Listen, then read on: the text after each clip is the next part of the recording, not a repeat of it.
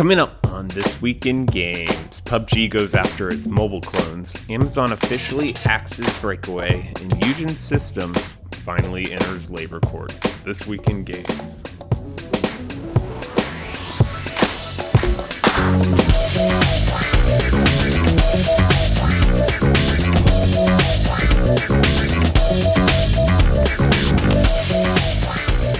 Welcome to This Week in Games. I'm your host, Eric McConnell, and I will cover all the game industry news for the last 7 days. And this week has been a pretty standard week, but we have a few surprises. And so let's jump right into it with the news.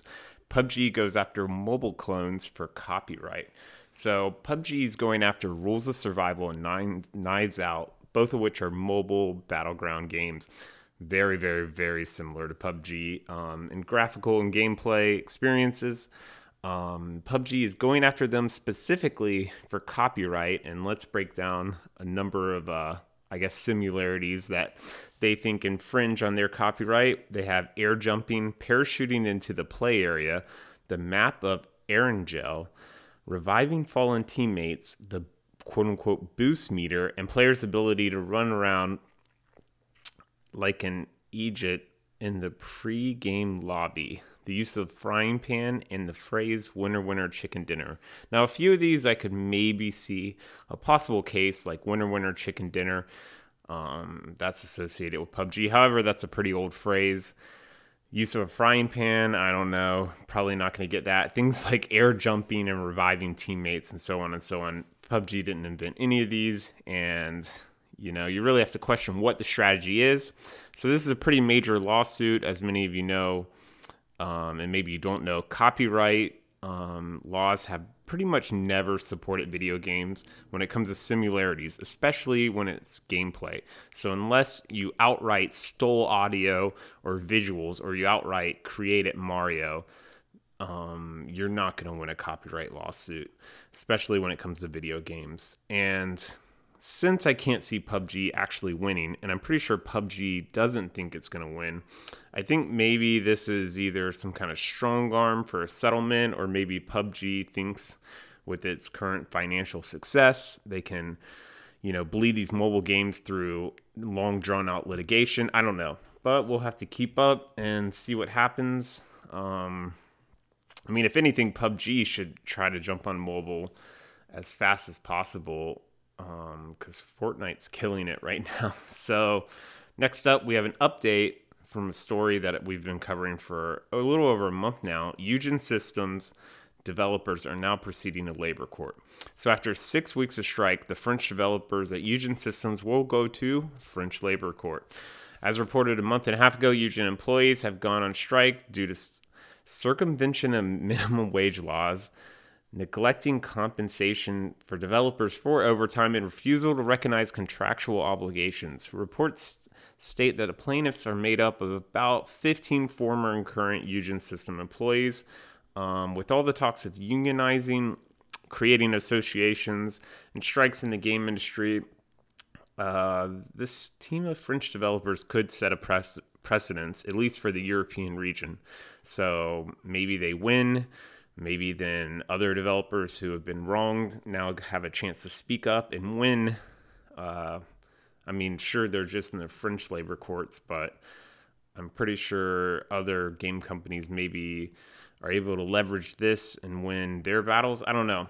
This will be an interesting one to follow. I likely will see it settle outside of court for an undisclosed amount, and we'll never hear from it again. But maybe Eugen System wants to fight their employees in labor court, and then we get to see a long drawn-out litigation and precedent set with a verdict.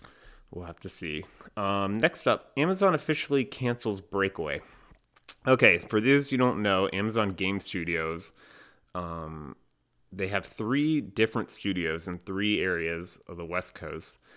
And there's 3 games they're working on. So one of them's a team-based shooter, one of them's a sandbox MMORPG, and one of them was the sports fantasy game, Breakaway, that, I don't know, it kind of looked like some kind of cross between a MOBA and a ball sport like basketball or soccer. And it took place, I think, on a pirate ship. Anyways, after rumors that the game had been internally canceled. Those rumors, which were started on Reddit, have been made official. Amazon cancels the game. The team-based fantasy sports game was in alpha when the decision was made. From my own perspective and from other people, I would just assume that the game, watching people play it on Twitch, it looked very boring. It didn't seem to have a crazy amount of depth. It wasn't very exciting to watch. And it was very hard to follow for someone like, let's say you were just flipping through Twitch and you saw this game. It had like combat, and then it had a ball, and then you had to score, and there's all this stuff going on. It wasn't very fan friendly. It wasn't like, you watch Street Fighter. You might not know anything about Street Fighter, but you know one character is hitting the other character and a meter's going down. And when that meter hits 0, the one character hitting the other character wins, right? Or you watch Rocket League and you can just assume they're trying to hit the ball in the net, like soccer. Maybe you watch Counter-Strike. People are just shooting each other. I mean, those games are pretty easy to follow. This was not. And they're still working on their other 2 major projects, the team-based shooter and the sandbox MMO. And the teams at the Amazon Game Studios who are working on Breakaway will also focus on other projects, which also may mean projects that aren't those 2 other games. And we'll just have to see when Amazon, or if Amazon, ever releases a game out of their game studios. Next up, Niantic will settle their Pokemon Go Fest lawsuit. Now, this is just a quick news, but basically, there's a class action lawsuit against Pokemon Go creator Niantic for the Pokemon Go Festival in Chicago. For those who don't remember, this festival ended up being a logistical nightmare for a number of reasons. Things like no cell phone service, tickets were being scalped for up to $500 when originally they cost, like $60 or $70, and so on and so on. There's just a lot of problems with this. Niantic is settling with the class action lawsuit, and they're refunding travel and expenses for those involved in the class action lawsuit. And then I think if you went to the festival, you may also receive credits in game for just the crappy experience you received while going to the festival. You'll have to check that up on your own, but look into it if you ended up going to that Chicago festival. Next up, Monolith removes loot boxes from Middle-earth Shadow War. Monolith, come on. In an interesting move, Monolith decides to remove loot boxes because they, quote, undermine the heart of the game. That's pretty interesting because when the game was selling and everyone was playing it, you left loot boxes in. Now, I don't know whether to blame Monolith or blame maybe some kind of publisher or someone was in charge and forced them to do it. However, doing a move like this after your game has stopped selling just seems like a kind of half-hearted PR stunt on Monolith's side because no one's playing Shadow War Middle-earth, and now you decide to remove loot boxes. It's kind of like a casino that people stop going to, and then the casino now raises the odds. That's not even a good example because people could just go make money on the casino. Whereas I think once people leave games like this, no one's going to go back because maybe they were playing it because it was hot and new, or their friends were playing it and they could talk to them about it. I don't know. Seems like a half-hearted PR stunt, but sure, Monolith. Maybe if your next game releases without loot boxes or without in-app purchases, then I'll cover it in a great light. So next we have Blizzard announces an all-access pass for the Overwatch League. This is a pretty strange move. So Blizzard is creating this all-access, basically a VIP pass for the Overwatch League, and they claim it's for their super fans. So a $30 pass will grant you VIP access for the entire season that basically just sums up the chat badges and behind-the-scenes experience, which is extra videos. I don't have my finger on the pulse of the Overwatch League and its popularity and what its fans are craving, but this doesn't really seem like, a way to engage with super fans. Just giving someone Twitch badges and a behind-the-scenes video, that's not what I would imagine super fans of anything like. Maybe they should model the all-access pass after, like, the UFC or WWE's program, where you can then replay matches and search, and just tons and tons and tons of video features. Have your own, like, all access pass on Roku and other streaming services. That would be more of a move. This seems half-hearted, but we'll see if Overwatch fans bite. So next we have Apple's App Store for the iOS. The number of releases have dropped for the first time since 2008. So this is an interesting story. Basically, App Store releases fell 29% year over year this year. Now, why is that? Because Apple has cracked down on clone or copied game releases. So many clone or copied games are released on the App Store. And Apple finally put their foot down and cracked down on that. And App Store releases fell 29%. So this is a great job, Apple. I hope Google follows your footsteps and does the same. And we need to just kind of stop supporting that practice altogether. Basically, one thing you see is like people will release trailers for upcoming mobile games, and some team somewhere else will rush out, try to buy as much of the name for that mobile games, like the name of the game, try to buy the website, the Twitter handle, anything they can, and then rush out a copy of the game based on the trailer as fast as possible. And mobile games are a commodity, but this is pretty shady, and it's really up to the platform holders to stop this, and it's good to see Apple taking a step in that direction. And finally, we have another update from a previous story. So this is due to GamerX, which is spelled Gaymer, capital X. So GamerX is a kind of all-inclusive gaming convention. GamerX cuts ties with Midboss. So following the wake of accusation against the Midboss CEO Matt Kahn, the LGBTQ gaming convention has cut all ties with Midboss. This is pretty bad when the president of a really inclusive convention turns out to be a scumbag.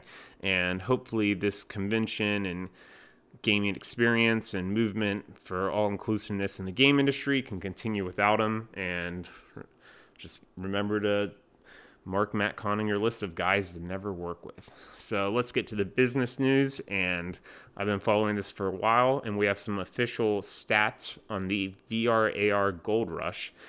And that stat is officially in full swing. So basically, in the last 12 months, $3.6 billion has been raised, for VR and AR companies. So the research firm DigiCapital has reported that VR and AR financing has never been better. Once again, I said $3.6 billion raised over the last 12 months, and $750 million of that has been raised in the first 3 months of 2018. So the interesting part about this is that games only accounted for 10% of this fundraising. And even more interesting, Improbable Games with their spatial OS raised an astounding $502 million over those 12 months. And they represent the number one kind of game-related fundraising of that amount. Now, I don't think Improbable Games is counted as a game company because their spatial OS is technically an SDK and platform. I don't know. I'd have to look into it. I don't know why they're reporting only 10%. Games only counted for 10% of that fundraising. That's probably why. So Improbable Games and spatial OS listed as an SDK and platform. Still crazy. They've raised $502 million. That's absurd.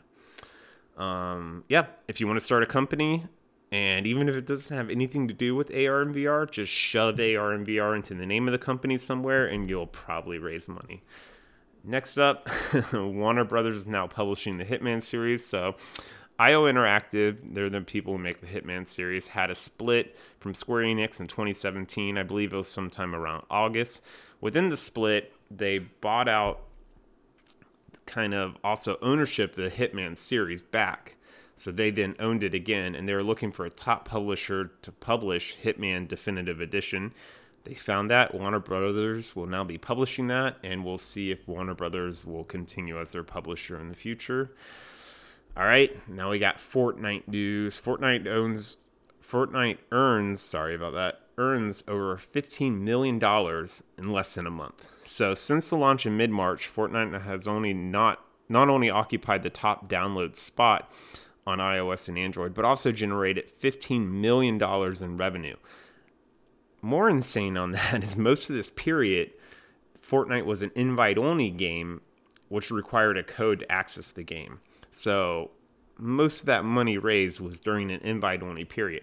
Since the invite-only period has been lifted so everyone can play, the daily revenue has risen to $1.8 million. So it'll be interesting to see what kind of trend starts from this.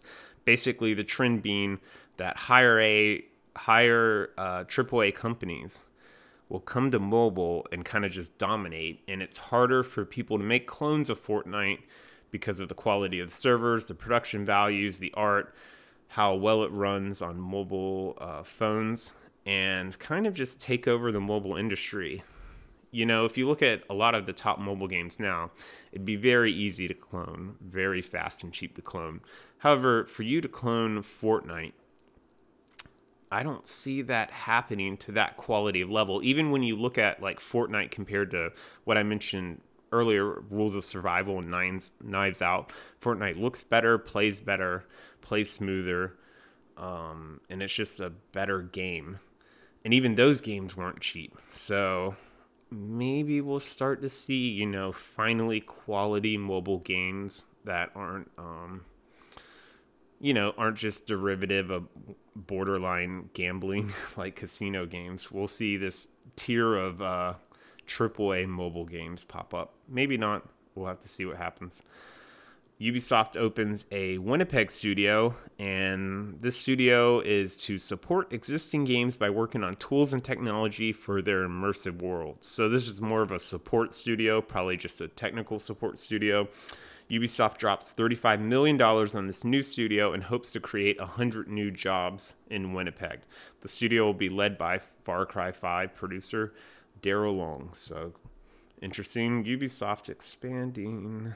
All right, finally, Boss Key will no longer work on Lawbreakers. They're going to move on to other projects. So Cliffy B started North Carolina, my home state, North Carolina-based Boss Key, and they will support the game Lawbreakers in its current state, but no longer develop for it. So no longer make new content, no longer, whatever. But they'll still support it in its current state, probably just fix bugs, maybe have some kind of event cadence. The publisher Nexon blames the underperformance of Lawbreakers on PUBG's surprise popularity. So if you remember, Lawbreakers is a very acrobatic shooter, kind of like an arena shooter, and it came out right as the PUBG kind of battle royale craze really started taking off, and Lawbreakers was just buried. But I will say this, good move by Boss Key. You got to drop Lawbreakers. It doesn't look like it's going to happen. However, all other team or arena-based shooters should go play Lawbreakers and really look at some of the amazing moving mechanics in that game. Some of the characters you can say, okay, this feels like X, Y, and Z from Overwatch, but some of them feel very unique. And I will say Lawbreakers probably had, from what I watched and played, had one of the highest ceilings for any first-person shooter. So if you're interested in those types of games, go check out Lawbreakers just for those mechanics and put them in your game because they're not in any top game played right now. All right, let's get on to people news. Legendary designer and writer Hidenori Shibao has passed away. So he is best known for writing and directing the RPG Paladin's Quest and all of its sequels on the Super Nintendo, as well as creating the original concept for Legend of Legaia on PlayStation. I remember Legend of Legaia pretty well. It was kind of you remember PlayStation had all those Japanese RPGs, but most of them were turn-based. You see your team line up on one side, you see the monsters line up the other. Legend of Legaia wasn't quite like that because instead of choosing attack, magic, or whatever from a menu, you actually inputted punches and kicks and other things, and then inputting them in a certain order would do special attacks or spells or other things. And so it's a very interesting system where you're doing combos on the other people, kind of like with left punch, right punch, high kick, low kick, and all this other stuff. And then depending on the combos you did, could do special attacks. Very interesting game, had a pretty good storyline. Sad to hear that this guy passed away. He was only 56 years old at the time of being passed away, so that's unfortunate. Next up, fantastic arcade board member Brandon Boyer is dismissed. So we're going to mark this person on our probably shouldn't work with list. Former IGF chair Brandon Boyer was dismissed from the Austin-based nonprofit Juegas Rancheros. They're the ones who run Fantastic Arcade in Austin. And the other chairs released a statement on Brandon Boyer's dismissal. Quote, "We have been made aware of several concerns regarding Brandon Boyer's conduct in our community." And that's what led to his dismissal. Once again, add him to the list of people probably should avoid. And finally, this is a pretty weird news piece considering what's going on with the company, and that's Twitch undergoes layoffs. So this is very strange. So the streaming giant, which is now owned by Amazon, Twitch, claims that they overhired and are adjusting with a layoff round.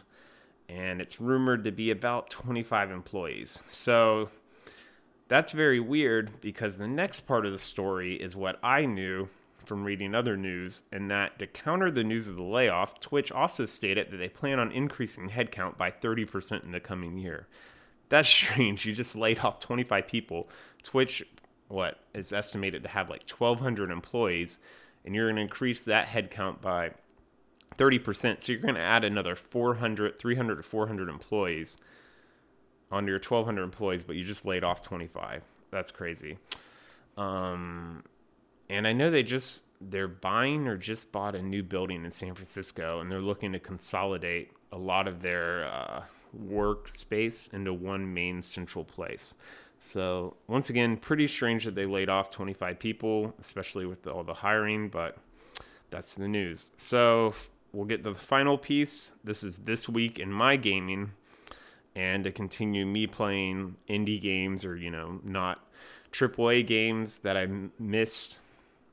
I'm going to play, or I did play, this year's one of this year's like indie darlings, and that's Breakaway. So this game is a very, very, very interesting game. It was released in 2017, developed by Jason Roberts. However, he started development in 2011, so 6 years ago, and actually won Indiecade Awards in 2013. And then in those 4 years, he actually redid the game and parts of the game so many times, and then it's finally released now. So this game won numerous awards, but the highlight awards are the GDC awards for Best Mobile Game and the Innovation Award. That's a big one if you win the Innovation Award at GDC. So it's kind of in similar fashion to Framed, if you ever played that game. Breakaway is a 4-panel puzzle game. And essentially the screen is divided into 4 squares. You can highlight one square to visually look at it better if you need that. But each square contains a scene.